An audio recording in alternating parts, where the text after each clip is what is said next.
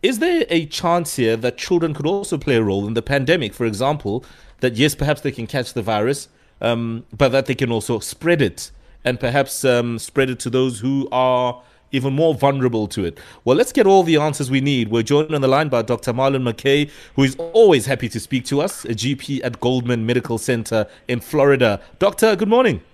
Hi, good morning, Mo. I mean, the evidence suggests that children are less vulnerable to the effects of the coronavirus. But let's talk about the rate of infection. Is that what this theory is based on? And also the idea of them passing it on to those who are even more vulnerable than they are. Yeah. So what we've seen so far is that there are fewer cases of the virus reported in children, and also when children do tend to become infected with the virus, then the infection seems to be much milder compared to that of adults. Of course, there are now one or two some case reports coming from Europe and from the States of a severe inflammatory condition causing kids. But fortunately, it's very rare. I think for the purpose of our discussion, we know that it's much more, it's less common in kids, and if they do get it, it's much milder.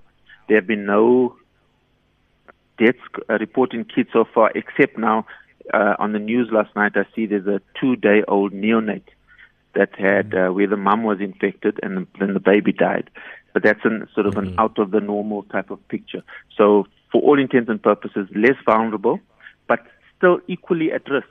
That's the point, Mo. We are all equally at risk of getting it, but there seems to be some sort of protection in kids, and I have a few theories about that. And the disease is obviously milder. Yeah.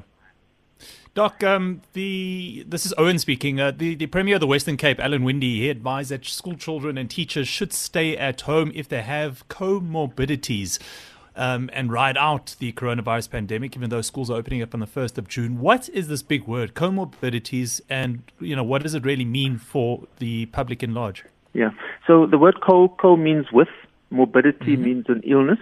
So it's people who have some sort of chronic illness. Now, in adults, that would refer to things like high blood pressure, asthmatics, and that is very relevant for kids as well, because many kids are asthmatic as well.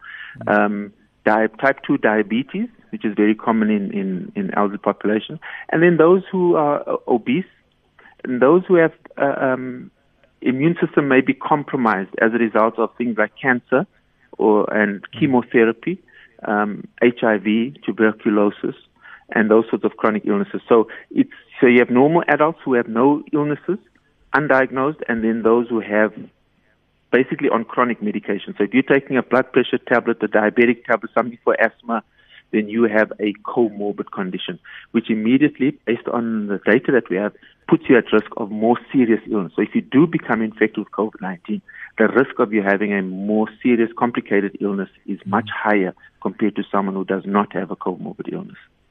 And of course, one of the other things, and I heard this, a question raised in the press briefing, or should I say the address to the nation by our basic education minister, where a question came from an old lady saying she lives with 3 kids who are of school-going age, and she's worried about her own safety. Does she have a legitimate concern that a child could pick it up at school, bring it back home and infect her? Yes, no, absolutely. And the thing that we find in kids is also, so while they may have a mild infection, they may even be completely asymptomatic. In other words, they are infected with coronavirus, but are displaying no symptoms. So you can be checking their temperatures every day and they're fine, but yet they are a silent spreader, an asymptomatic spreader. So someone like that has a very important and legitimate fear and concern about becoming infected with COVID-19. All right, Doc, we'll leave it there for now. What time is your job this morning? No, it's Ascension Day, Mo. It's Ascension Day, so I'm also a pastor. Yes, it is. So I'm having a service. I'm having a live stream service from my home. So no jogging today. I'm going to shower now and get ready for church. Doctor, please pray for Mo. He needs it. I will. Thank you. All right, Doc, thanks for your time. Dr. Marlon McKay, GP at Goldman Medical Centre in Florida. Always a pleasure chatting.